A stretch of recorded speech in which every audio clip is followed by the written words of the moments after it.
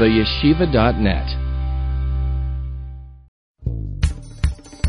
אנחנו מאמינים בני מאמינים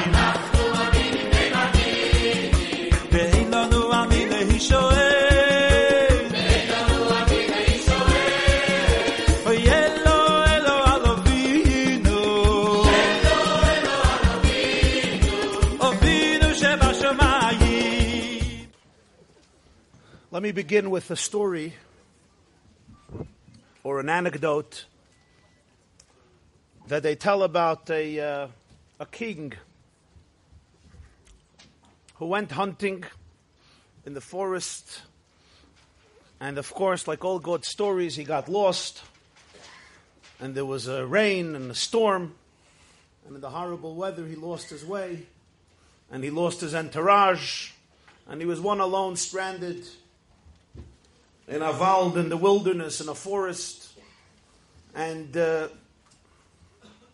as night takes over and the hungry, undomesticated animals are looking for a meal, he hears them approaching closer and closer and feels what a pity to end his life as a king in the abdomen of a lioness. And so, as he panics and searches for shelter, he falls upon a old hut with a little light. And he pounds on the door, and an old peasant opens the door for him, takes him in, closes the door. The poor king is drenched, gives him a hot soup, a hot cup of tea, a change of clothes. He didn't have a bed, but he had some straw, gave him a place to sleep the night. And the king wakes up in the morning and he says, you know that I'm the king of this country and I'm going to reward you handsomely. He says, I think you just went a little crazy from the fear that has overtaken you. It's normal, it's natural. You'll go home, you'll sleep for a few days. Hopefully, you'll come back to your tzuzin and you'll come back to your sanity. He says, no, I'm the real king. Anyway, they get into a whole debate. He shows the king off. Says, have a wonderful day. A few days later, indeed, he's summoned to the palace and he's standing in front of the royal monarch of the country. He can't believe it.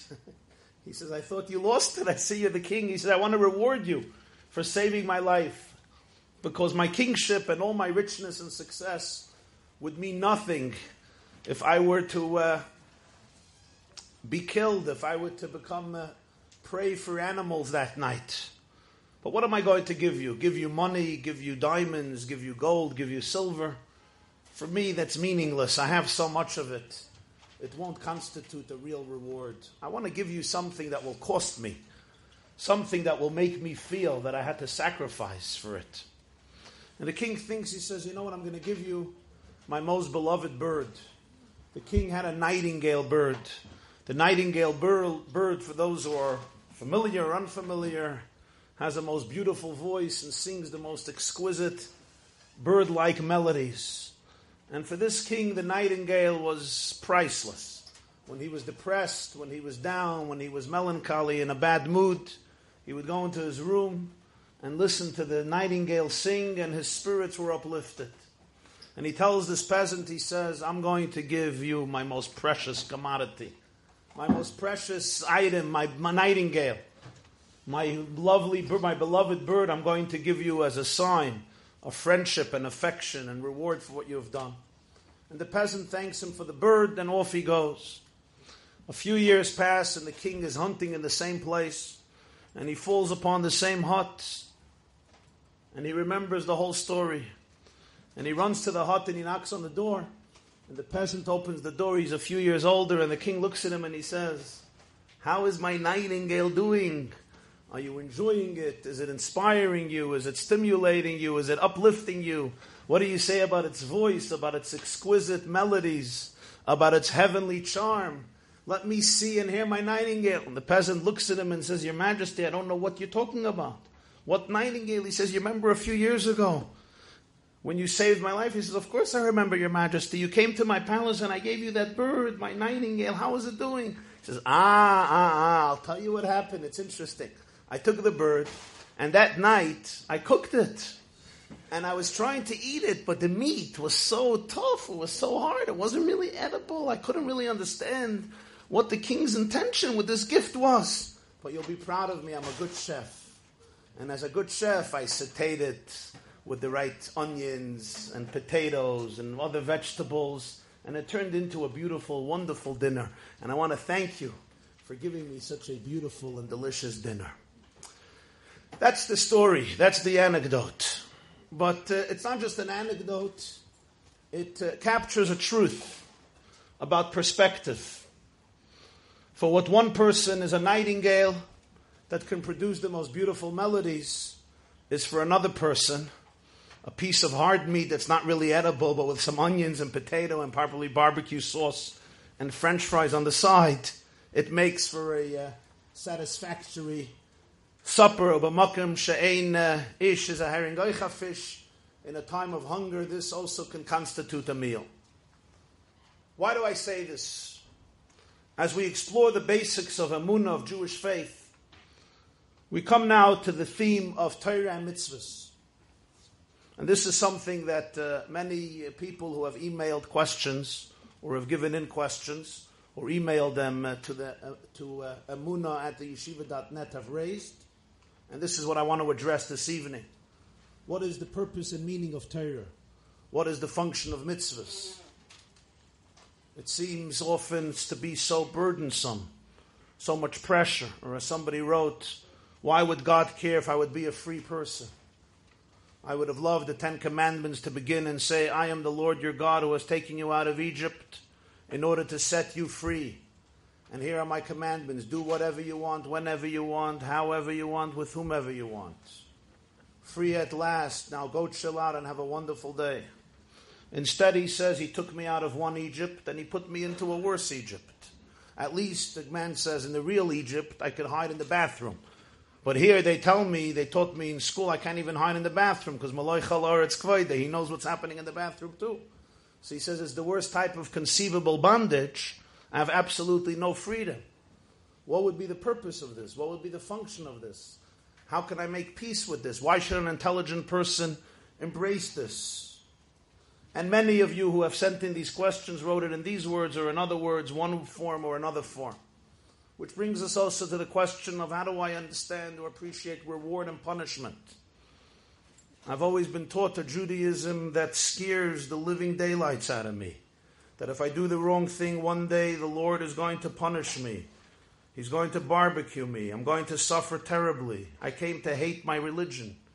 It's so much based on fear, always about punishment, punishment, punishment. You can never get away with anything. If I dress wrong, if I eat wrong, if I don't do this, if I do this, he sees, he examines, he notices everything, and one day I'm going to be punished terribly. Can you allow me to have a little more peace in my Judaism? That's a good question. Anybody relates to this question? You don't have to all raise your hands at once, please. Aber du machst das so, ja? Du machst das so. Okay. Listen, this is a loaded topic, and there's a lot to say, but at least an old proverb that the journey of 1,000 miles begins with one step. There's no way to exhaust every dimension here, but let's at least begin one aspect of this. Let me remind you of a scene, of an event, and it's this scene that contains tremendous perspective, tremendous wisdom. Hashem reveals himself to people throughout Sefer Bereshis continuously. To many people, at many occasions. Good people, great people, and not such great people. For example, Hashem speaks to Adam, speaks to the snake, speaks to Chava, speaks to Noach, speaks to Avram, speaks to Hagar, speaks to Avimelech, speaks to Lavan, speaks to Yitzchak, speaks to Yaakov, speaks to Rivka. All of these people receive communication from Hashem in one way or another. In not one instance does it ever say how he spoke to them. What did it feel like? How did they know it was God and they're not schizophrenic? How were they sure this was a prophecy and they weren't delusional? How did they know? What does it look like? What does it feel like? What does it sound like? I don't know. It doesn't say. The Torah does not say how Hashem reveals himself to the human being throughout Bereshis. Suddenly in Shmos, the story changes. He wants to reveal himself to Moshe Rabbeinu. He would be the leader to take the Jewish people out of Egypt, turn them into a nation, and give them their eternal constitution and blueprint for life, which we call the Torah. I would expect the following scene. Vayomer Hashem el Avram lech lecha me'artzecha. Vayedaber Hashem, etc. Vayomer Hashem el Moshe. Do this and this. I am so and so. This is what we need. This is what I want. That's not what happens. Suddenly, for the first time in recorded history in Torah, there's a whole, what somebody called fireworks show. And a little more dramatic even than July 4th. There's a whole show going on. Vayere love. Hashem belabas eish mitoy chasne v'hine asne boye be'eish v'asne nenuukol. God appears in a burning bush. The bush is burning, and the bush is not being consumed. It's not being destroyed. And Moshe says, Asura no ve'eres amara God lavem adu alo yivar asna. Let me go and approach and understand this unique phenomenon. Why doesn't the bush get consumed? Vayar Hashem kisar liros. When Hashem sees that he went to look, he calls out to him, Moshe, Moshe, he says, Hineni. And the rest, as they say, is history. If Moshe wouldn't have turned his neck to look, I don't know what would have happened, but history certainly would have been different. And I don't know if we would be sitting here tonight discussing the basics of Emunah. I ask one question. Why this whole show? Why this whole symbolism? Why this whole extraordinary supernatural phenomenon?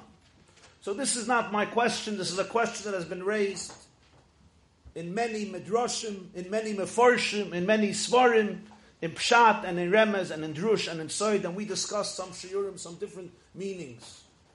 But tonight, I want to address one perspective, because this perspective, I think, is very relevant to life and very relevant to Emunah, very relevant to understand Judaism.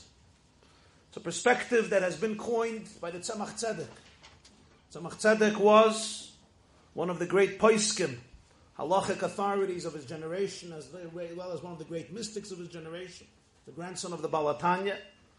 And in a footnote to his grandfather's Sefer Lekutei Torah in Parshas Shlach, he says this Gedank, this Torah, based on his grandfather's Torah and really based on a Zohar. It's almost clearly in the Zohar, but he connects it with the Sneh. The Meraglim said, Eretz Oicheles Yoshvel, the land of Eretz Yisrael eats up its inhabitants. The Sneh is Hasneh Einenu Ukol. So there's a contrast here. The burning bush doesn't eat up the bush. There's a fire, but it doesn't eat it up. It doesn't destroy it. When it comes to the Meraglim, they say the land of Israel is Oicheles Yoshvel. It eats up its inhabitants. Oicheles means consumes, destroys, obliterates. Like when you eat something up, it's gone. Over a bottle min ha'olam. Hasnei nenu ukol. Eretz Oicheles Yoshvel. What's the contrast? There was a fundamental, I'm going to say it in my own words, the way I understood his writing, his note, his footnote, his comment. There was a fundamental question here about the function of religion, the function of faith, the function of Emunah, the function of Judaism. Moshe Rabbeinu was not just another person hearing the voice of God, like Sefer Bereshis. Moshe Rabbeinu is the person who is receiving the communication that is destined to change history. He is the one who's going to give the Torah to the Jewish people. He is going to be the one who's going to mold them into a nation, bring them to Har Sinai, and create and give them the entire constitution that will guide the destiny and the daily life of the Jewish people for millennia, for thousands of years. Before he embarks on his mission, there is a message being communicated. What is the message? The message is, Emunah by definition is about a sneh boye be'esh. It's about a heart on fire, a mind on fire, a soul on fire. It's about fire, passion, commitment, zeal, emotion, and a lot of hergish, hasneh boye be'esh. But remember this. Hasneh einenu ukol. The function of Torah, function of Amunah, the function of mitzvahs, is never ever here to destroy the human spirit, to hijack human individuality, to crush human creativity, to destroy the human heart, the human imagination, human passion, the human mind, reason, curiosity, and the creativity of that creature we call the human being. If anybody is going to teach Torah, your Torah, Moshe's Torah, in a way that the students, the children, the youth, the recipients are going to feel that you want to get them on fire, and in the process, we want to destroy them. And when I say destroy, I don't mean only physical. I mean psychologically, emotionally, spiritually, mentally. I want to crush you. I want you to conform. I want you to be repressed. I want you to be dull. I want you to stop feeling, stop thinking, stop being. Just follow. Then remember, this is not God's fire. If it's God's fire, hasnei nenu ukol. If it's a getliche fire, if it's divine, it will not destroy. It will not crush. It will not make a person feel small, inadequate, worthless, meaningless, fearful, depressed, lowly, and distraught. If yes, it may be another fire. Or as the Medrash Rabbah puts it beautifully, Eishel Maila Sorefes Ve'eino Eichelas. A divine flame, it burns, creates a great passion, but it's not here to destroy, it doesn't destroy. So Nekoi Tai Klola B'Yodcha. Here's the principle in life. Whenever a Yiddishkeit is being taught, and the person learning it or teaching it, whether it's a father or a mother, a child, a young man, a young woman, a boy, a girl, a Rebbe, a Rosh Yeshiva, a teacher, a Mashgiach, a Mashpia, a leader, whatever, whoever it is, any position of teacher or student. And what they're experiencing is a Judaism that is diminishing you. It's making you small. It's trying to make you less than you are. It's trying to dull your mind, dull your heart. It's trying to cut you down. That's what it's doing. And it's doing it in the name of God. Because if I would do it in my own name, then you wouldn't listen. So I always do it in the name of God. It's not me. It's never me. It's always the Bashefer. It's the Rebbeinu Shalom. Go argue. So Hashem is telling Moshe, remember, I'm revealing myself to you in one way. My fire, einenu ukol. Whoops. The mic didn't agree.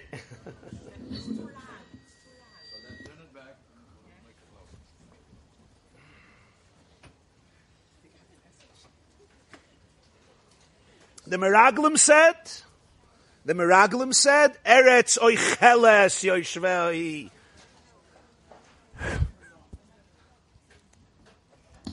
That helps. The Meraglim said, Eretz oicheles yoshvehi. The ultimate destiny of Judaism is to go into a land, to go into an environment that's going to eat everybody up. It wants everybody to be the same. It wants everybody to conform.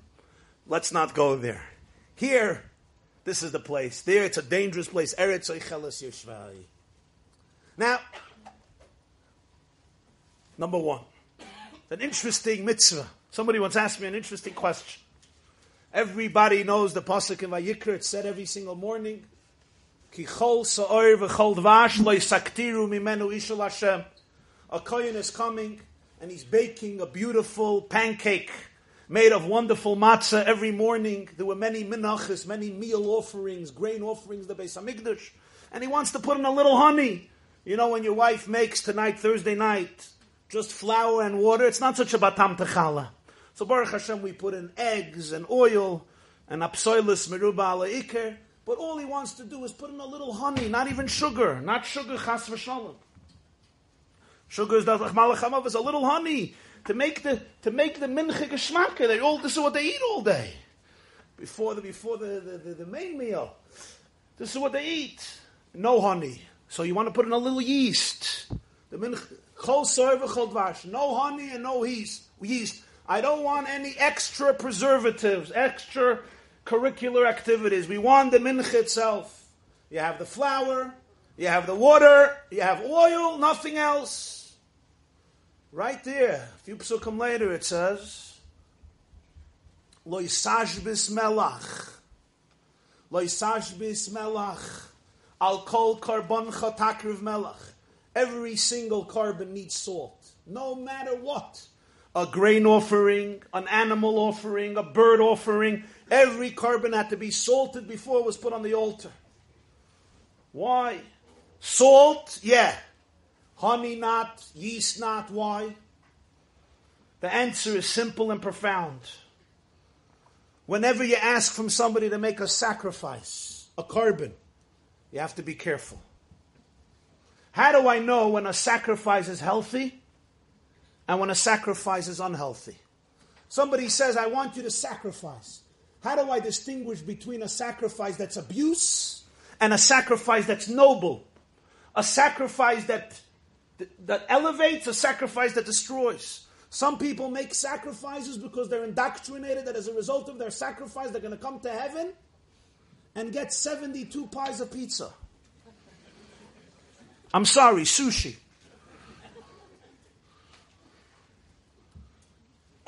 Sacrifice. Sacrifice is a dangerous word. Make sacrifices. Sometimes women or men are told you have to sacrifice for your marriage. Stay in the marriage. You have to sacrifice for this institution. Stay here. You have to sacrifice for X, Y, and Z. When do you know that a sacrifice is wonderful? It's a carbon. Adam ki yakriv mikam carbon l'Hashem. Reach nichoyach. Or a sacrifice is actually stupid. Don't sacrifice. Nobody asked you to sacrifice. How do you know? The Torah makes one distinction. Salt, yeah. You put yeast and honey, not. Why? You don't want anything else? Don't put anything else. Salt, yeah. There's a big difference between salt, yeast, and honey. The chefs in the crowd will correct me if I'm wrong. Yeast and honey are preservatives, ingredients that come and disturb the natural taste of the food in which you're placing the yeast or the honey. You may like the taste, but it's a new taste. It's a taste from outside. The function of salt is actually to accentuate, to bring out, to reveal the taste of the food. I believe in Japan, some people eat watermelon with salt. You know that? You know that there's people who eat watermelon. You could look it up. There's people who eat watermelon. So I wondered once, somebody told me about it. Well, why would anybody eat watermelon with salt? People eat ice cream with salt. So then they explained to me, you don't know what salt is. Salt actually opens up certain taste buds that they could feel and experience the watermelon much more than without salt. So the Torah comes and says there's two types of sacrifices. How do I illustrate it? I once had to address a theme like this. So I asked the audience, they have been through, they've been around the block 8 or 9 times, like many young people today, in different places. They've been to different places. You'll soon understand what I'm saying. So I told one of the guys, I said, you have been everywhere. You have served in prison, and you have been in the army. So I want to ask you a question about these two interesting places. You've been in prison for a few years. He says, yeah. Yeah. The prison warden is a tough guy, huh? He says, oh, was he nasty and tough? If we didn't follow the rules, he would report us. It was terrible. I said, tell me, after a few years, you're now out. Do you still call him every Erev Pesach? Every Erev Rosh Hashanah, Shana Tova, Ksiv V'Chsima Tova, I love you. How's life? Ma Nishma? He says, you crazy? On my dead body, I won't say hello to him. Such a nasty Arosha Merusha. Okay. So you also in the army. Tell me about your commander, your mefaked, your commander. How was he? Oh, he was challenging. I still remember the first Friday. I didn't salute right. I had to do 300 push-ups. I said, what's your relationship with your mefaked? He says, we're very close. We're very close. He says, explain to me. Both of these people in your life have challenged you very heavily. One you call a nasty, wicked person. You would never say hello to him. And the other one you consider yourself close to. but they both challenged you so heavily. They both penalized you. They both punished you. He says there was a difference. The prison warden did it to crush me. The commander in my platoon did it to strengthen me, to turn me into an awesome soldier. He turned me into a great soldier. I could see in his eyes there was a purpose here, there was meaning here. When you ask me to make a sacrifice, if you're going to put salt, great. If you're going to put yeast and honey, the Torah says no.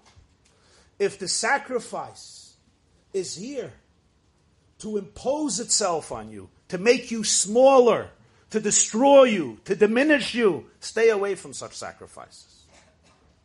A sacrifice that's a reach nichayich is a sacrifice that has salt meaning, symbolizing the idea the sacrifice is here to challenge you, to stimulate you, for you to reach your maximum potential, for you to be able to become the person you're capable of becoming. That's a different type of sacrifice. Yes, may be hard, may be challenging, may be difficult. But the objective is not for me to echeles yoshva, on the contrary, to bring out who you are, to be able to actualize who you are, in the fullest sense of the word. And I think the best example for this would be the relationship between the body and food. Today especially, a lot of people are into nutrition.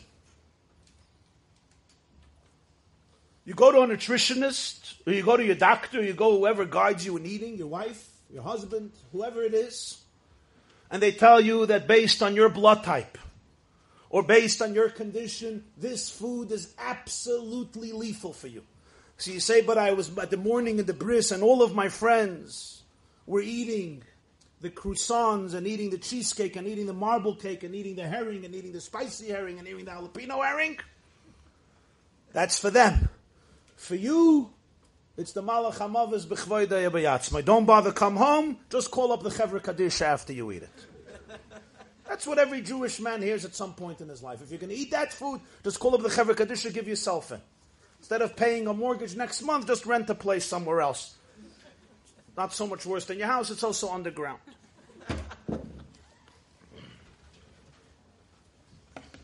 Chas v'shalom, I'm just joking. So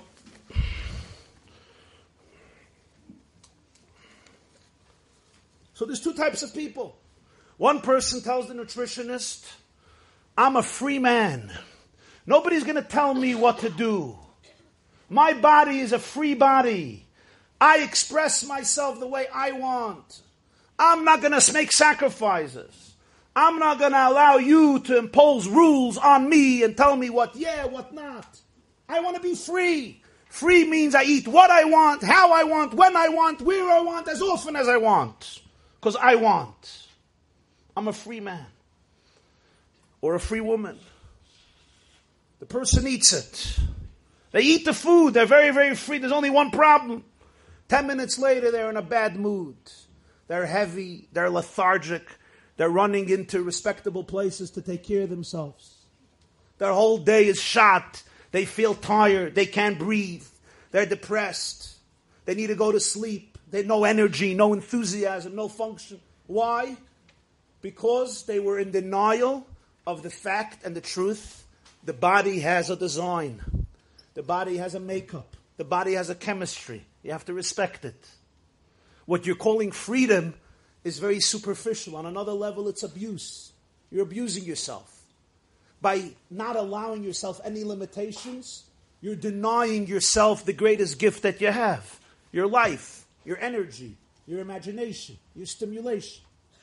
On the other hand, the person who abstains from certain foods and engages in others, what they did was, they're eating foods that suit their design. It suits their makeup. It brings out their power. It stimulates their adrenaline. It releases the chemicals they need to enhance their mood and enhance their spirits. It gives them more energy, makes them less tired, less lethargic. What they would accomplish in 2 days, they accomplish in 1 hour. Makes them more social, more communicative, more open, more spirited, more happy. So what one person calls limitations, if it's a limitation, in order to honor who I am, in order to honor the design of my body. That's a limitation that simply respects the true dimensions of my reality and accentuates my reality rather than crushes it. And everybody understands this when it comes to nutrition. Here we can begin to understand what Hashem tells Moshe Hasnei and Enuka. Just as the body has certain dimensions, certain makeup, certain sensitivities, certain needs, certain things that are helpful for it, certain things that harm it. A person is not just a physical body. The body is a very, very complex being. The same is true with a person's internal life, a person's mind, a person's soul, a person's consciousness.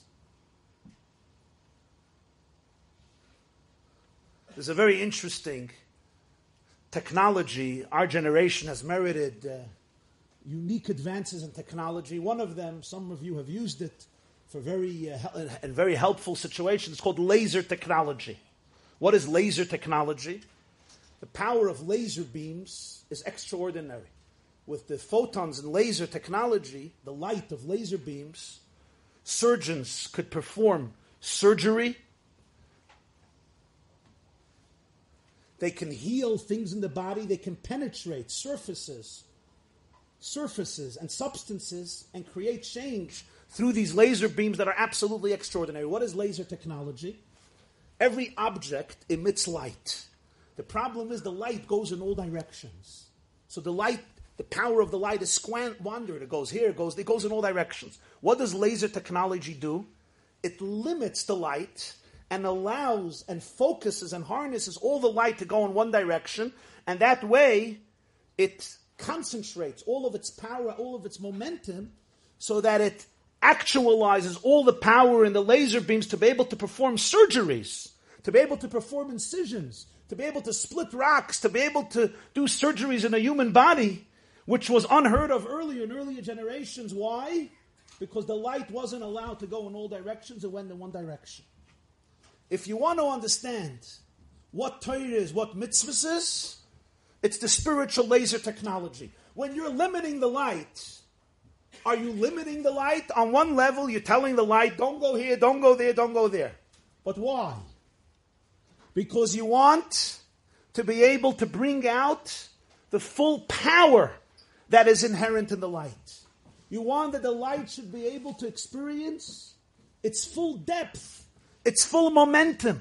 So all of the limitations of the light, on one level, they're restrictions. But really what these restrictions are doing is they're allowing the light to shine in their full brightness and to have their deepest impact. And the same is true in human life. A life ungoverned by discipline, by any laws, has a lot of light, but I go in all directions. I do what I want. I eat what I want. I go where I want. I look. No limitations. Comes the Torah and suddenly there's Shasam Mitzvahs Loisasa. 365 prohibiting laws. Besides 248. Besides all of the rabbinic injunctions. A limit here, a limit there. Comes the Mishnah and says, Ein lecha ben chernel mi shoysek b'Talmud Torah. You're joking? Who's free? The one who's engaged in Talmud Torah. That's freedom? The antithesis of freedom. The whole Torah is about part of the Torah. This, yeah, this, not this. You might. It's Gzeda. So Gzeda for this. Ein lecha ben chayrin. It's the antithesis of freedom. In fact, in Yiddish, you say frum, and what's the opposite? Frei. What does frei mean? Free. Why? It's free. The word mutter means what? Untied, literally. What does asr mean? Tied. A person who lives with the philosophy of mutter is untied. A person who lives with the philosophy of asr, matornish, he's tied, he's in chains. A student once came to see me. And he, good mind, great mind, wonderful soul too. Interesting person. Been through a lot also in life. Very interesting person. So he was a youngster. And he came to see me. He was struggling with Yiddishkeit a lot. So I asked him, I said, what's the big issue? What are your struggles? And he said, it's very simple. I just cherish freedom too much. You know, America is based on freedom. freedom is the highest ideal. He says, I cherish my freedom too much. I can't have anybody telling me that on Shabbos I can't do this. And in the airport I can't eat this. I just can't. I have to be free. Okay. Not a bad question. Ina Hashem liyad ichagata gadayim. He had a hobby. He's a great violinist. Played the violin beautifully. You know, the violin is a very special instrument. Very special musical instruments. The fine tunes that it produces warm a soul. So I tell him, I said, you brought your violin with you? He says, yeah. Can I see your violin? Take the violin. Now he knew I know nothing about playing a violin. He learned by me in yeshiva, so he knew I have, I appreciate it, but I can't play it, unfortunately. Maybe down the line, Efshe begilgal zev, Efshe begilgal acher, but I don't know how to play the violin. So I take the violin, and I'm looking at the violin, via yatzmach perkane, via yavan in sukkah, and I'm looking at the violin. I say, you mind passing me the scissor from the other side of the desk? Well, take the scissor. I take the scissor, and I place the scissor, it was a big scissor, on one of the chords of the violin. And I'm about to bring the two sides together, integrate the polar opposites of the scissor. Create synthesis and unity. He looks at me and says, Rabbi, what are you doing? I say, you know, we learned together Gemara in Shabbos Lamed Aleph. Hillel said, what's all of Torah? What you dislike to be done to you, don't do it to anybody else. You want freedom? You give other people freedom. You and I believe that there's consciousness in everything. You're in the physics, quantum mechanics, there's consciousness in everything, even in the chords of a violin. And I'm looking at these poor chords. They're tied down. They're in prison. And look how tight they're tied down. Is it fear? You come here to my office and you say, I want to be free. What you dislike to be done to you, don't do to your own chords. Don't do to your own violin strings. I'm going to take the scissor and I'm going to be kind to your violin. I will finally remove their chains, remove their shackles. I will take them outside, and in the beautiful breeze, the chords will begin swaying and dancing. And together we will declare together, free at last. Free at last. And I take the scissor and I continue with my uniquely humanistic and ethical motions. The poor boys, Rabbi Jacobson, is like, Meshuggah, you're crazy, what are you doing? You're destroying, it was an expensive violin too, which I knew. You're destroying my violin. So this is called destroying a violin? Because I want to set these chords free. They're tied, they must be suffering on their own level. On their own level. Let's set them free. He says, you can't do that, stop. And he pulls it away. I says, what's wrong if I cut the cords? Why do they have to be tied down? What's going to happen if the cords are untied? You'll still have a violin, you'll have all the cords, they'll be untied. He says, Rabbi, where have you been raised? I say, tell me, what happens if the cords are untied? We loosen them up and we remove the knots. What's going to happen? He says, no music will come out. Very good. That was premeditated.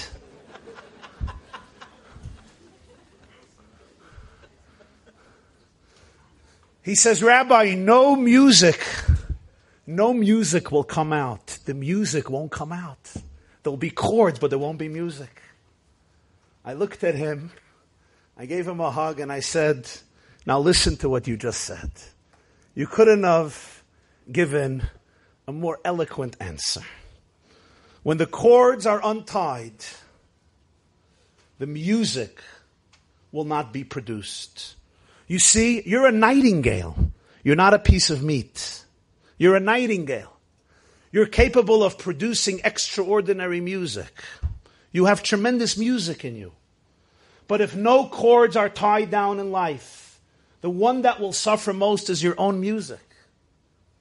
Your innermost music, your innermost refinement, your innermost energy, your innermost creativity, wisdom, spirituality, sensitivity, emotions, soulfulness, artistic creativity. Your ability for poetry and prose, for deep reason, for communication, for impacting, for loving and receiving love will be dulled, will be stifled. Just like if I say I'm going to eat whatever I want, it will not enhance me, it will cripple me.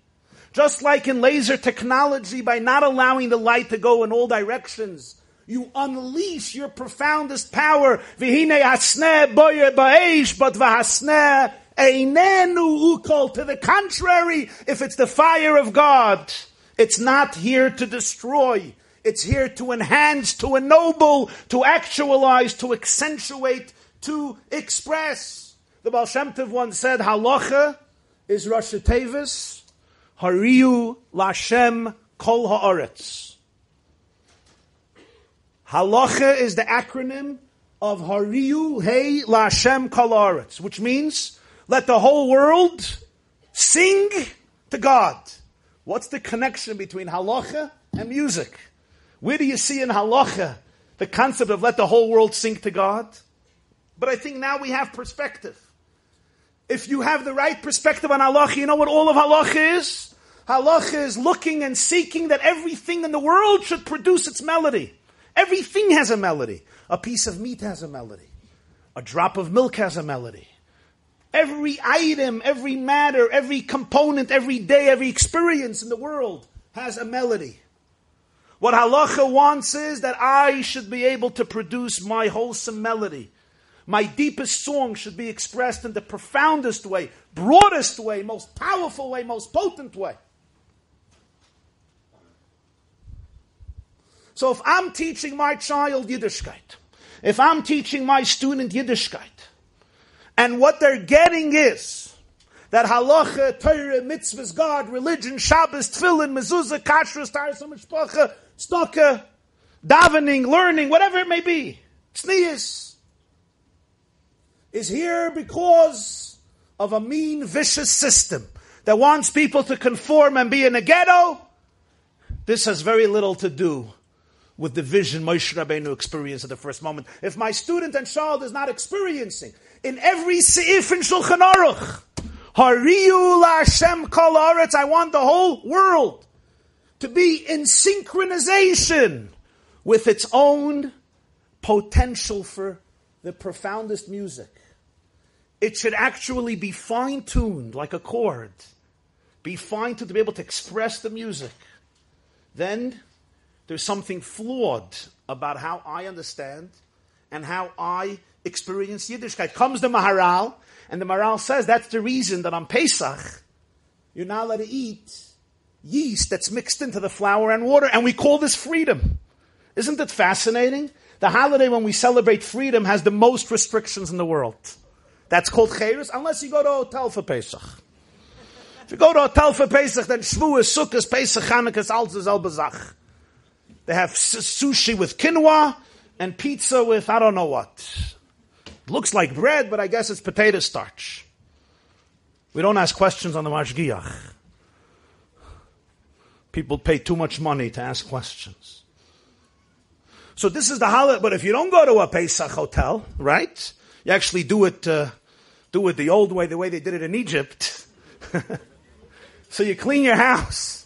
You clean your house, you eat the matzah, you eat the maror and everything. This is called chayros.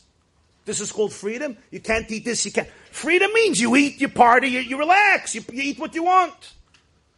Maharal says something incredible. He says, what's freedom? What's freedom? Let me ask you a question. If you have a musician, speaking about music, somebody who loves musical instruments, you take away all his musical instruments and you say, here, you're going to live here. You're going to be provided with all you need. You don't have to work for another day in your life. You could sleep. You could do nothing. And you will have whatever you need.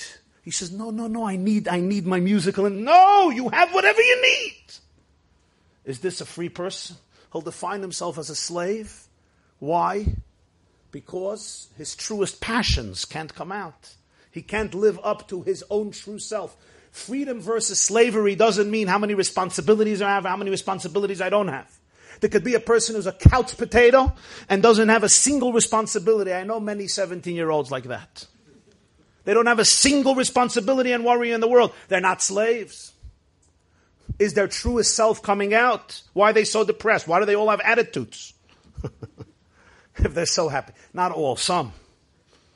You could be without any responsibility, but you're enslaved to what? You're enslaved to your instincts.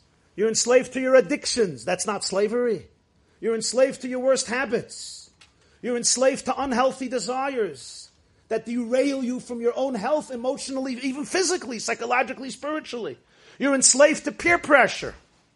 I think I said the other day, there was a 104-year-old woman. They interviewed her in the newspaper and they asked her, what's the advantage of living to 104? She said, no peer pressure. How much peer pressure is there around our society? How people dress. Why? Because this one, that one. What about even how to make a bar mitzvah? Based on how your neighbor made the bar mitzvah. You're a free person. That's called freedom. I may not be enslaved politically. I may not be enslaved in the old version of slavery. But it's a whole, I could be a free person, I'm a slave. I completely don't even know who I am. I'm scared of who I am. I don't even want to know who I am. I don't have the courage to know who I am.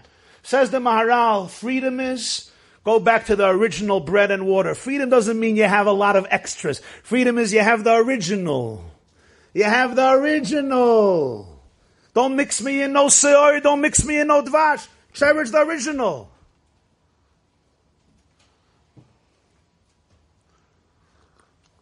But for this, you have to, in order to appreciate Torah, you have to know who you are. If I see myself as a piece of meat, if I don't see myself as light, then laser technology is torturous. Then tying down the cords is torturous. A person has to be able to understand who they are. They have to appreciate their depth. They have to appreciate their existence. They have to appreciate their potential. They have to appreciate their music. If I could tell a story that Reb Shalom Mordechai Shvadron, the Yerushalayim Magid, used to say. He said it in a classic Yiddish, in his own Jerusalem-like Yiddish. I'll do a little bit of the Yiddish, but I'll also translate for those who don't have, at least not an impeccable Yiddish yet. So he said, "Sie gekommen einmal zu mir, with a melody. Sie gekommen einmal zu mir, a yeshiva bacher. A yeshiva boy once came to me, and he said, Reb Shalom, life is unjust, life is unfair. I said, why is life unfair? He said, Reb Shalom Mordechai, I am a very jealous man. Who are you jealous from? He said, I'm jealous of the cows, of the animals, the dogs, the cats, the frogs. I'm jealous. He says, why are you jealous? And the boy tells me, the bacher says, for one, they don't have to get dressed in the morning. I have to put on clothes in the morning. Number two, when they need to go to the bathroom, they don't have to search for a bathroom. Every place is suitable for them to go to the bathroom. And I have to go find a bathroom. Besides that, when they eat, they don't need a fork, they don't need a spoon, they don't need a knife, no tefillin, no shachris, no mincha, no maidiv, no benching, no Shabbos, no Yom Tov. Life is beautiful for them. And he says, the bacha hebt an vein, and the boy starts crying, and he says, Riboinoi Shaloi, the master of the universe, favas hast du mir nicht gemacht, kein behemoth. God Almighty, why didn't you make me a behemoth? Why didn't you make me an animal? So he said, hab ich ihm gesagt, I told him, Bacher, Bacher, du hast nicht was zu weinen, du bist a behemoth. My dear boy, you don't have a reason to cry. You are indeed a behemoth. You're an animal. So there's no question. There's no question. The same reality for one person is ultimate self-actualization. For the other person is ultimate self-subjugation. It depends if it's a prison warden or it's a commander-in-chief. If it's salt, or if it's yeast. If it's God's fire, or it's another fire. If I know who I am, or if I don't know who I am. Which now brings us to the next step of reward and punishment. Now,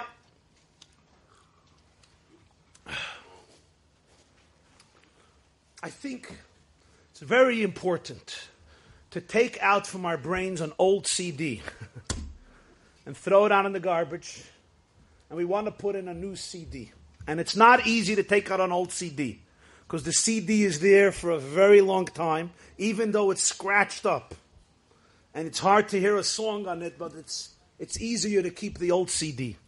But sometimes it's time to take out the old CD and put in the new CD. Reward and punishment. The truth is, the English words are a very poor translation of schar and einish. When we hear the word punishment, what are we hearing? Most of us, when you hear the word punishment, I'm going to punish you, what do you hear instinctively? Not when you come to a class about it or you think about it. Instinctively, what do you associate with the word punishment? Suffering, anger, pain, vengeance, revenge, a bad temper. Nor die Weiber haben was zu sagen? That's a great sign. Maybe we should do a 5-week on another topic.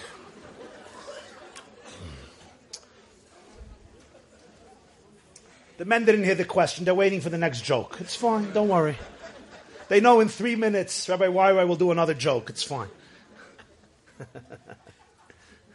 Attention span today in most audiences is 12 seconds.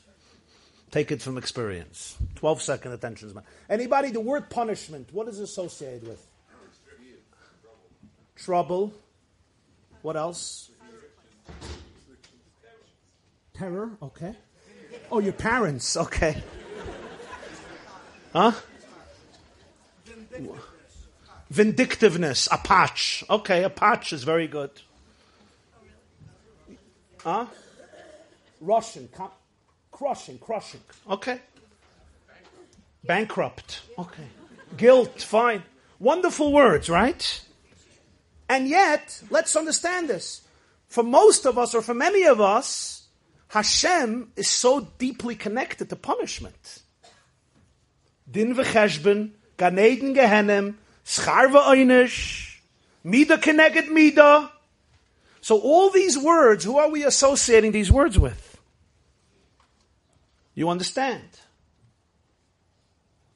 So you want people to appreciate and love and be passionate about Emunah, about Yiddishkeit, when we often don't have the courage to go and revisit our paradigms. The Yesodus. Yesodus, you have to look at the pillars at the Yesodus of Chinuch, of education. Because if we don't have the courage to revisit the paradigms, then often we build a building, but the infections have not been removed, and they create toxicity. They create a negative energy in the whole edifice. So a person could be 70 years old, or 95 years old, or 45 years old, or 16 years old. And there's a lot of toxicity in their religion, in their experience of Judaism. Shabbos, I was having a shmooze with Sefer Galait. Somebody said, I asked the people, when do you punish your children? So one said, when I'm angry. The other said, when I lost patience. The third one, when I'm not feeling well. The next one, when I'm in a bad mood. The next one, when I feel I'm powerless and I have to control, or when I lose it. So I said, now when do you think God punishes? Also in all these situations. So they looked at me. They said, that's what we were taught. And then somebody wrote something very vulnerable. They said, the way I experience Judaism emotionally is, God is looking for an opportunity to punish me. So he creates 613 commandments. He knows most of us will fail, and therefore will have an opportunity to punish. Okay, now that's pretty extreme. I know that's pretty extreme. But it's representative of a certain emotion. And even those of us who, thank God, I should say, don't profess that emotion, but let's understand what certain people are experiencing. And why are they experiencing that? It's so important to understand that Chalila v'chas, you should understand reward and punishment in Judaism, ever, as something having to do with hate, revenge, anger, vengeance, the need to control, or the need to show you who's boss. All these qualities come from a common denominator, and it's called insecurity. You're not wholesome with yourself.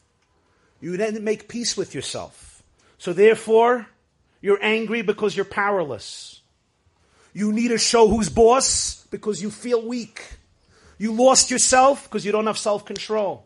You're exhausted because you have a horrible job, which God may have, actually. All of these common denominators come from a state of very deep weakness, which is normal. We're human beings and we're weak. It's normal. But identify it. The worst thing is when somebody comes home and they vent and they let out all their rage and frustration on their children, and when you tell them why you're screaming, they say, it's chinuch. This is education. It's not education. You need a vent, no problem.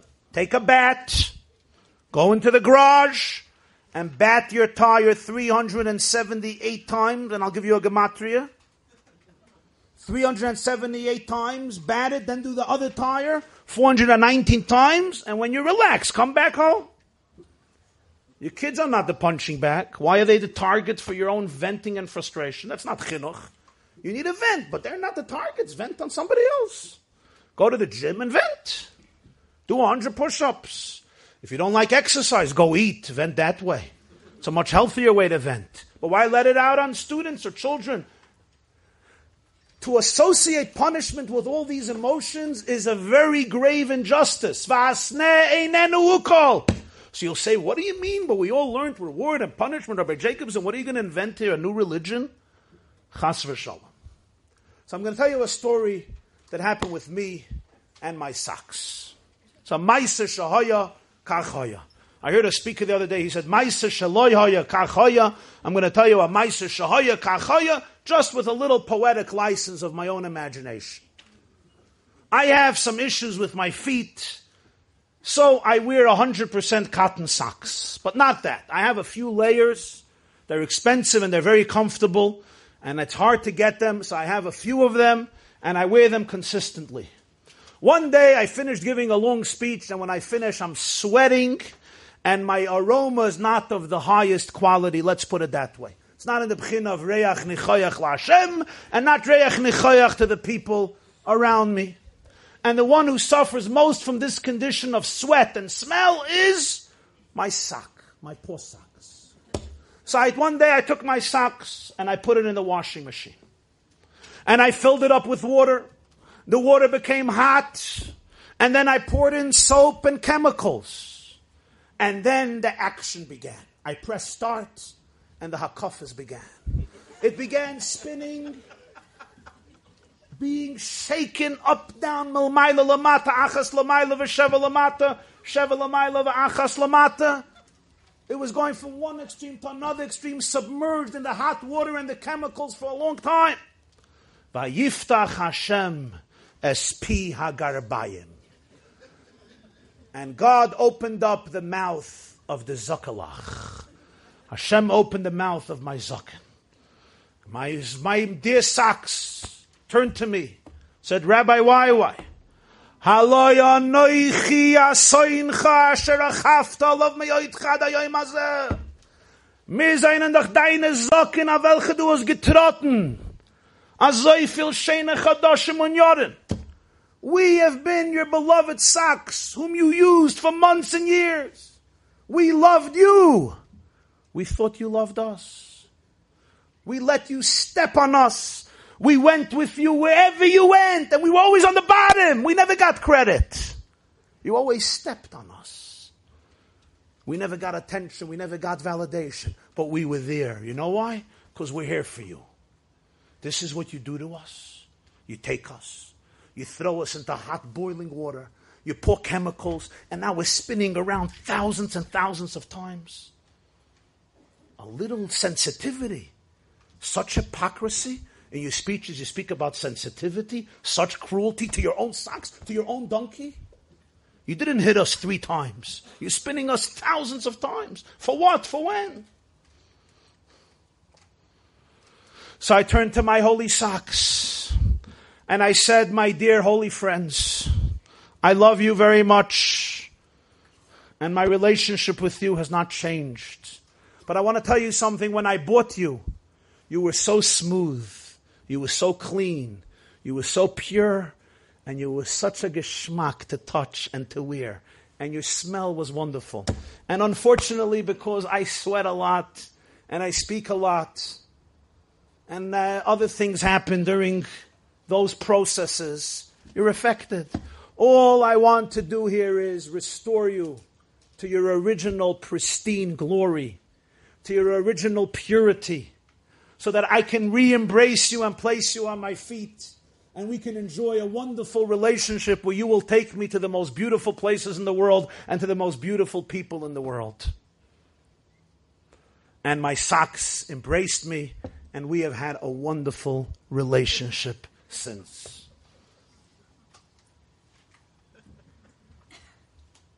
God is in love with you.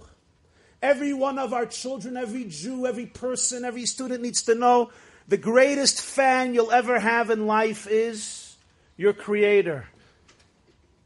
He loves you. He's mad about you. Why would He punish you? Why would you punish someone you love unconditionally with all your heart? Why would you ever punish them?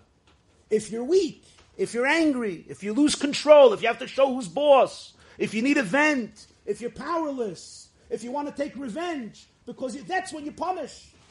Why would Hashem, who loves you unconditionally, and nothing will ever change that love, even if you make mistakes? Ahavti eschem amar Hashem ben kach u ben kach banayat. It's like your child. When you're a healthy, wholesome father or mother, do you punish? Who punishes? Why do you punish? The word punishment is not a word we should use because we don't get it. Never be afraid of God's punishment.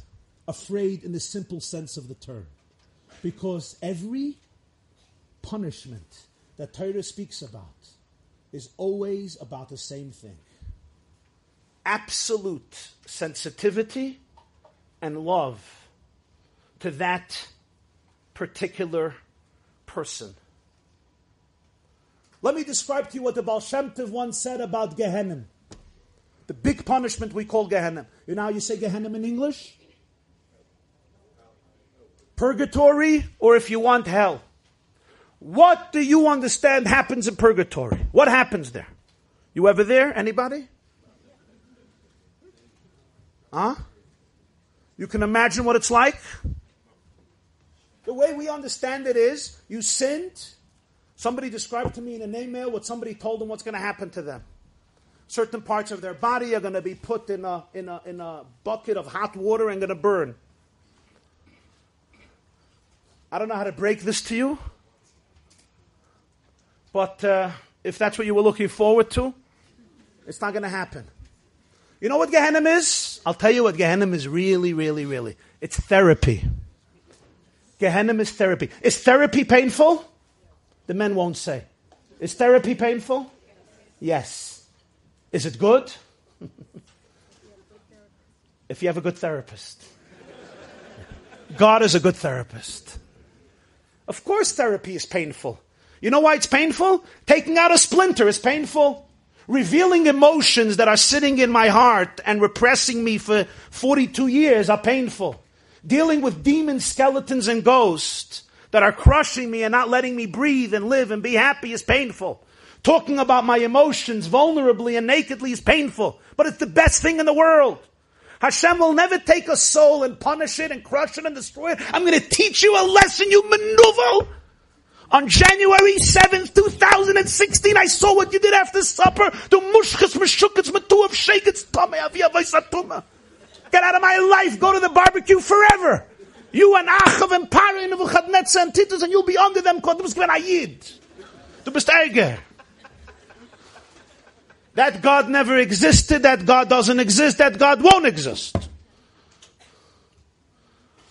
That's not a boiche b'ami so ba'ava ava soilam aftanu. Doesn't exist. Schar v'oinish, yeah, but what is it? The soul is the most beautiful thing in the world. It's the most powerful thing in the world. But sometimes I stain it up. It's sweaty, it's smelly, not because it's really sweaty and smelly. It's like my socks. A little more sensitive than my socks. A little more beautiful than my socks. A little more powerful than my socks. I just give a brute example to illustrate. All the processes of Olam Haba Gehenim is there one thing. To help it spit out all accessories, all toxicity, all garbage. It's what good therapy does. I'm talking about a good therapist.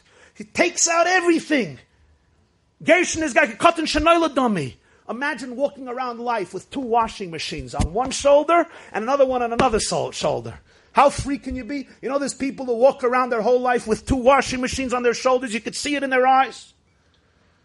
One washing machine here and one washing machine here, and they don't even know it. And then it's taken off. Wow. I remember the first time I put on glasses, I didn't know I couldn't see. I put on glasses and I saw. It was like, wow, I didn't know I was blind.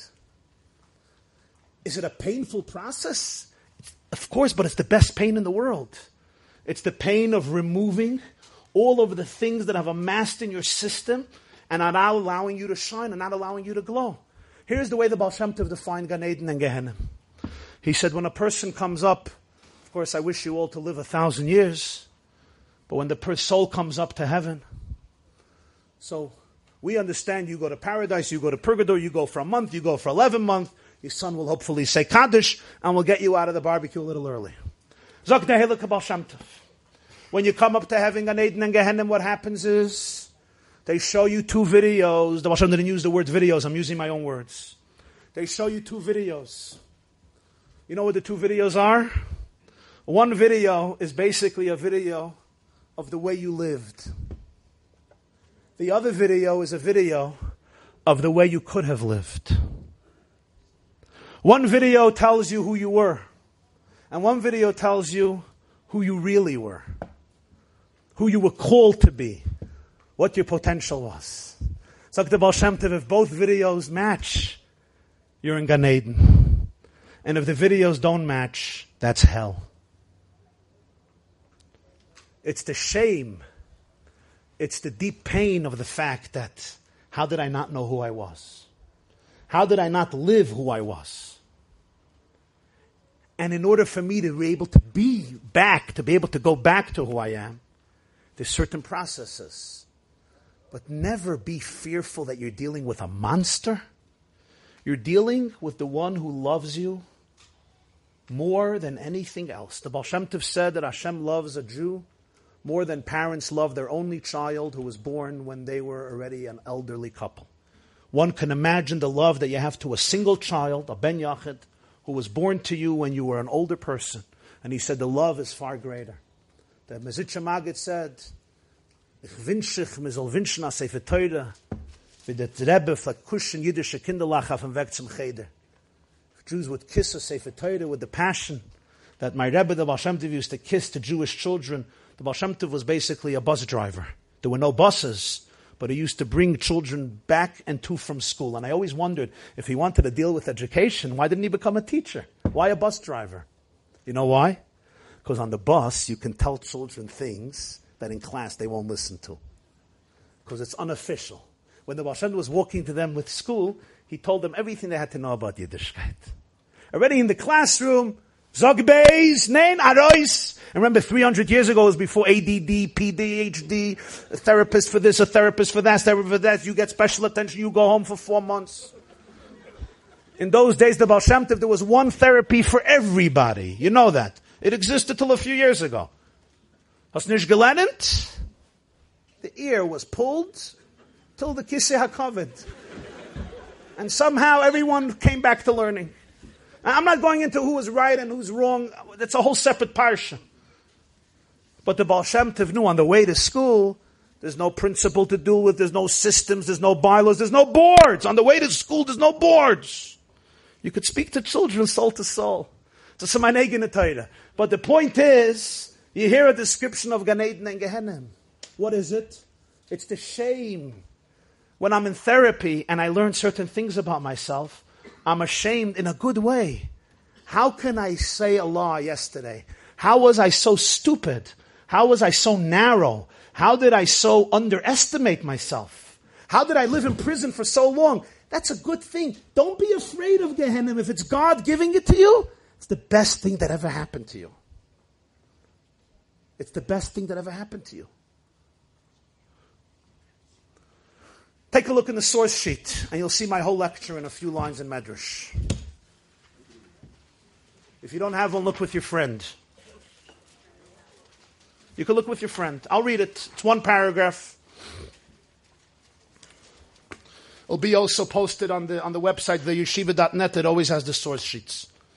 So you could look at it after also. Tana de Ve'elio, Perik Yudalit. Chapter 14. You know what Tana de Ve'elio is? Tana de Ve'elio is an extraordinary sefer. According to Chazal, the Gemara says it was composed by Eliyahu Hanavi. Very interesting sefer, a lot of ideas and stories, but here's one piece. Eliyahu Hanavi describes a journey that he took, and he had a conversation with a Jew. Mali, this Jew tells me, Rebbe, listen to this, Rebbe, my Rebbe, Eliyahu, Shnei Dvarim yesh b'yolam. There are two things in the world. V'ani oyavam b'levavi av gemura. And I love them in my heart with complete love. There's two things in the world that you say, ich bin mishigav zeh. Ich hab ze lib. I love these two things, ba'ava gemura. With absolute, complete love. Ve'elahein. What are the two things this Jew loves? Torah v'Yisrael. I love Torah, and I love Yiddish Kinder. I love Jews. But I have a question. Aval eini yodeya. Ich weiß nicht, eise mehem koide. Which comes first? I love them both, unequivocally, absolutely, but I don't know which comes first. Do I love Torah and then the Jewish people? Do I love the Jewish people and then Torah? Amarti loi, Eliyahu Hanavi says, I told this Jew, Bni, my son, Darkon shel bnei Adam oimrim ha-Torah kadma. The derech, the path of ordinary people is, they say, we love Torah and the Jews, but Torah comes first. And they, of course, have a pasuk. Everybody has a pasuk for everything. Hashem kanoni reishis darkoi. Avol ani yomer. But me, I, Eliyahu Hanavi, ich zog, I say, Yisrael kadmo. The Jewish people precede Torah. What's the argument here? What's the question? I love them both, but I have a question. Here you have two shittas. And Eliyahu Hanavi says, most Jews will tell you something else. Aval ani oimer. But I'm telling you something. Eliyahu Hanavi is saying something else. What are these two paths? It's really two paths. And Eliyahu Hanavi doesn't say the first path is horrible and wrong. So that's what a lot of people will tell you. Roiv b'nei Adam, the majority of people. Aval ani oimer, something else. It's not just a ton of the Eliyahu. If a person says there may have been a mistake there. Same thing says in Medrash Rabbah, Parsha Aleph, Piska Dalet, Machshavtam Shel Yisrael Kod Melech Davar. The same thing says in Koheles Rabbah by Reb Shimon Bar Yochai. Reb Shimon Bar Yochai on the Pasuk Yimei Eitz Kimei Ami. Reb Shimon Bar Yochai says the same thing. So we have this in three places in Medrash and Chazal. Same thing. What's the idea? The idea is you could look at Judaism in two ways. You could see Judaism as preceding the Jewish people. You could see the Jewish people as preceding Judaism. What's the argument? There's a very deep argument. You could say as follows. The objective in life is Torah. That's first. But in order to have Torah, Torah has a mitzvah of Shabbos. Darf man doch Chayid, was soll hitchen Shabbos? You need a Jew to keep Shabbos. Torah has a mitzvah called lulav. You know, Jew to take a lulav. Torah has a mitzvah called davening. Torah has tefillin. Torah has kashrus. Torah has muktzah. Torah has erev. And Torah has kotshim. Torah has tumah and tara. Torah has krishma. You need somebody to live Torah, to implement Torah. So in order to be able to have Torah, you have a Jew. So the Jew is here to serve Torah. So that means what justifies the Jewish existence? What gives the Jew value? That he or she implements Torah. What if Chalila a Jew doesn't? So you say, nobody home, nothing doing. Unless we hope maybe one day he'll do tshuva. One day he'll return. One day he'll come back. One day maybe he or she will be liberated. Maybe in this world, maybe in next world. Okay, and then he will have their tikkun. That's a perspective. And it's a perspective in many ways that we carry. Many generations have carried, consciously or subconsciously. But Eliyahu Hanavi says, Reb Yid, Ani Yoimer, I want to teach you something. Ani Yoimer Yisrael Kadmu. Let me tell you something. Starts the other way around. Hashem loves the Jew absolutely, infinitely, unequivocally, unconditionally. Like a mother loves a child, like a father loves a child. There's no such a thing that it ever happened with your child. Yeah, you have a little boy, and he's a little terrorist, kaminig of a good kid. He's 4 years old, he's driving you crazy. And you turn to your husband and you say, you know what? It's been crazy with this boy. We're going to give him another year. If he shapes up, we keep him. If not, loyal min Yisrael. There's plenty of places to give him up to. I know it happens, but it's a tragedy when it happens. Functional parents don't even think this way. This child is never leaving. It's mine forever. He's mine forever. It may be challenging. I may have to figure out some stuff. I may have to run from one professional to another professional for the next 39 years. But this is mine. This is my boy. It's not conditional. If you behave, I love you. If you don't behave, I discard you. There's no such a thing. There's nothing you can do that will make me stop loving you. Kennst sich klappen, Kopf und Wand. We're talking here again about a functional, healthy, wholesome, and empowered parent. I know reality is sometimes a little different. And that's why parents and children have such a special relationship. Because it's non-negotiable. It's not like, if in the next year you prove yourself, then I'll keep you in the house. But if in the next year you don't prove yourself, I throw you out. As much as this is true with parents, quadruple this infinitely, and then you'll begin to understand Judaism. The love of Hashem to a person, to a Jew, is non-negotiable, it's absolute, it's unequivocal. There's nothing you can do that can tarnish this love. I'm going to quote the Rebbe Reb Melech. The Rebbe Reb Melech, the Noam Elimelech, once. The Mezritcher Magid had Talmidim who were there all night by him, around his room. And he was there once, B'chatzois halayla, in the middle of the night. The Zohar says in the middle of the night, the doors of heaven open up. Pischa, the Mesifta, the Rakia open up. And Reb Melech was sitting there. And the Mezritcher Magid came out and he said, I'm going to say it in Yiddish. Herst Melech, was me sagt the Mesifta, the Rakia. You hear Melech, what they say tonight in the Yeshiva of heaven. Halavai, mizalib haben a tzadik gomer, v'derei b'shtat lib a rasha gomer. Halavai, Jews should love a perfect tzaddik with the same love that God loves every Jew, even the Jew who made all the mistakes in the world. Doesn't mean he didn't make mistakes. Doesn't mean he didn't sin. Doesn't mean he doesn't need cleansing. But it means that the love, untarnished, impeccable. And the Ramak, Reb Moshe Cordovero wrote a Sefer Toimer Dvorah where he says this generations before the Rebbe Reb Melech of Lezhensk, before the school of Chassidus. Or as Reb Meir put it in Masechta Kedushin, Ben Kach or Ben Kach. If you don't know it from the Gemara, at least you know it from the song. But I think the Gemara was written before the song, if I'm not mistaken.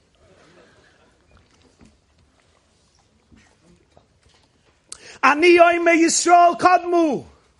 God is absolutely in love with the Jew, connected with a dveikus 24/7, can't be tarnished, can't be changed.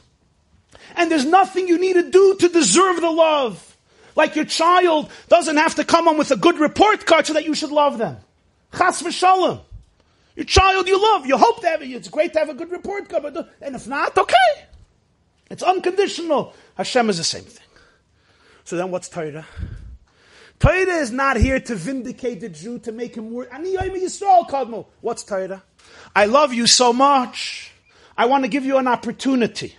The opportunity is, I want to give you an opportunity. You should be able to live with this love. You should be able to breathe this love. You should be able to experience this intimacy with me in your whole life. I want you to be able to operate on your optimal chords, I want you to fine-tune your entire system to be able to play your most beautiful music, which is absolutely one with me, constantly. And every mitzvah allows you to play that music. Every nekuda of Torah is here to be able to allow you to experience our relationship in the fullest sense of the word. Whether it's davening, whether it's learning, whether it's a Blad Gemara, whether it's a Sifin Shulchan Aruch, whether it's a Marsha or a Tosfos, whether it's a Shabbos or a Yom Tov. Every nekuda of Torah and mitzvahs is here to be able to help you experience that love, to help you actualize your truest and deepest self, to help you bring out yourself in the deepest way. V'ani yomer, Yisrael Chodmu. Torah is here to be able to give the Jew the greatest, deepest, most powerful life, the greatest and deepest and most powerful experience. So this boy writes to me, he says, Rabbi Jacobson, they say Mashiach might be coming soon. I am frightened. I heard that when Mashiach comes is going to be the big day of judgment. And I know what awaits me. I hope he doesn't come. I was told that every mitzvah I do brings Mashiach closer. That's why I stopped doing mitzvahs. Because I hope that by not doing mitzvahs, he will not come closer and I won't be punished. You're laughing. But this is what a 15-year-old communicated to me. I actually also met him as well. I want to tell you, young man, I understand what you're saying. I'm going to tell you what's going to happen when Mashiach comes. I'll tell you exactly what's going to happen when Mashiach comes. And not because I'm a prophet, but because I read the Tanna Devei Eliyahu. This is what's going to happen. I'll give you a simple metaphor. One day, Be'ezer Hashem, I don't know if you're watching it live or you'll watch it later, you may be sitting in the crowd, wherever you are, or whoever had asked similar questions. One day, God willing, you'll get married, b'shat tova u'mitzlachas. Now imagine you're married, it's a wonderful marriage, or any couple, it's a wonderful marriage. And the husband turns to the wife and says, my dear Ebbetson, I gotta leave for a little while. Hold on. I'll be back. But by the way, I'm starving. Could you make me something delicious? She says, sure, I put up soup. 5 minutes, the soup will be ready. He says, beautiful, beautiful. I'm so happy. What type of soup? What type? French onion soup. Wonderful. My favorite soup, just like my mother used to make. I'll be leaving the house. I'll see you later. Hold on. Chazak, chazak. He leaves the house. The soup is ready in 5 minutes. She takes out the bowl. She takes out the ladle. She fills up a full bowl of soup. She knows her husband has an appetite. She places it in front of on his table where he sits with a beautiful, beautiful placemat. The kitchen is clean. The table is clean. The chair is clean. And she waits for his arrival. Hayela deinenu. So that's not a big surprise by a Jewish husband. 5 minutes is 3 hours. 3 hours means 6 days. 3 hours pass, 6 days pass, a month passes. She waits. 2,000 years pass. 2,000 years pass. And the wife is waiting. She's waiting because he said, I'm coming back. 2,000 years later, he walks in the door. She looks at him. Shalom Aleichem. Aleichem Shalom. The soup is there. He sits down and he looks at the soup. He takes a spoon, he puts it in the soup. He puts the spoon near his mouth. Now multiple choice. If you were that husband, would you say, hey, the soup is cold? Is that what you would say? Or what do you think the husband would say? Wow. You're still here with the soup? With my soup 2,000 years later? Wow. I said, when Mashiach comes, God will not say, the soup is cold. Das ist a Davinen. Das ist a Lenin. Das ist a Yid. Skotzen. The worst generation ever. Amal. This is the worst generation ever. Look at them. The soup is cold, it's horrible, take this soup and give it to your enemies. I wouldn't feed it to my enemies. This is garbage soup. This is lo yutzlach soup. That's not what he's going to say. You know what he's going to say? He's going to embrace you. He's going to kiss you. And as he embraces you, he's going to say one word. Wow. 2,000 years later, you're here with the soup? You're here with the soup? I can't believe this. I knew when I married you 3,300 years ago that it was a good deal. Have a wonderful week.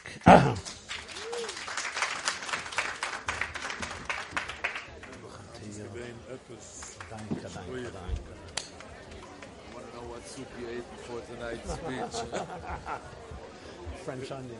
Yeah. Not today, but yesterday. That's why it came to my mind. I'm going to label the Shia Harris. It's unbelievable. Unbelievable. Thank God. Thank you. The guy says his wife calls him, when are you going to be home? I'm planning to be home 9 o'clock. I know I'm not going to make it.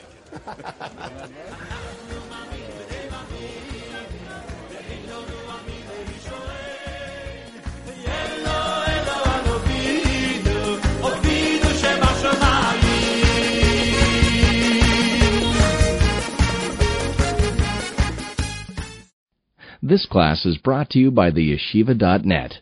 Please help us continue the classes. Make even a small contribution at www.theyeshiva.net/donate.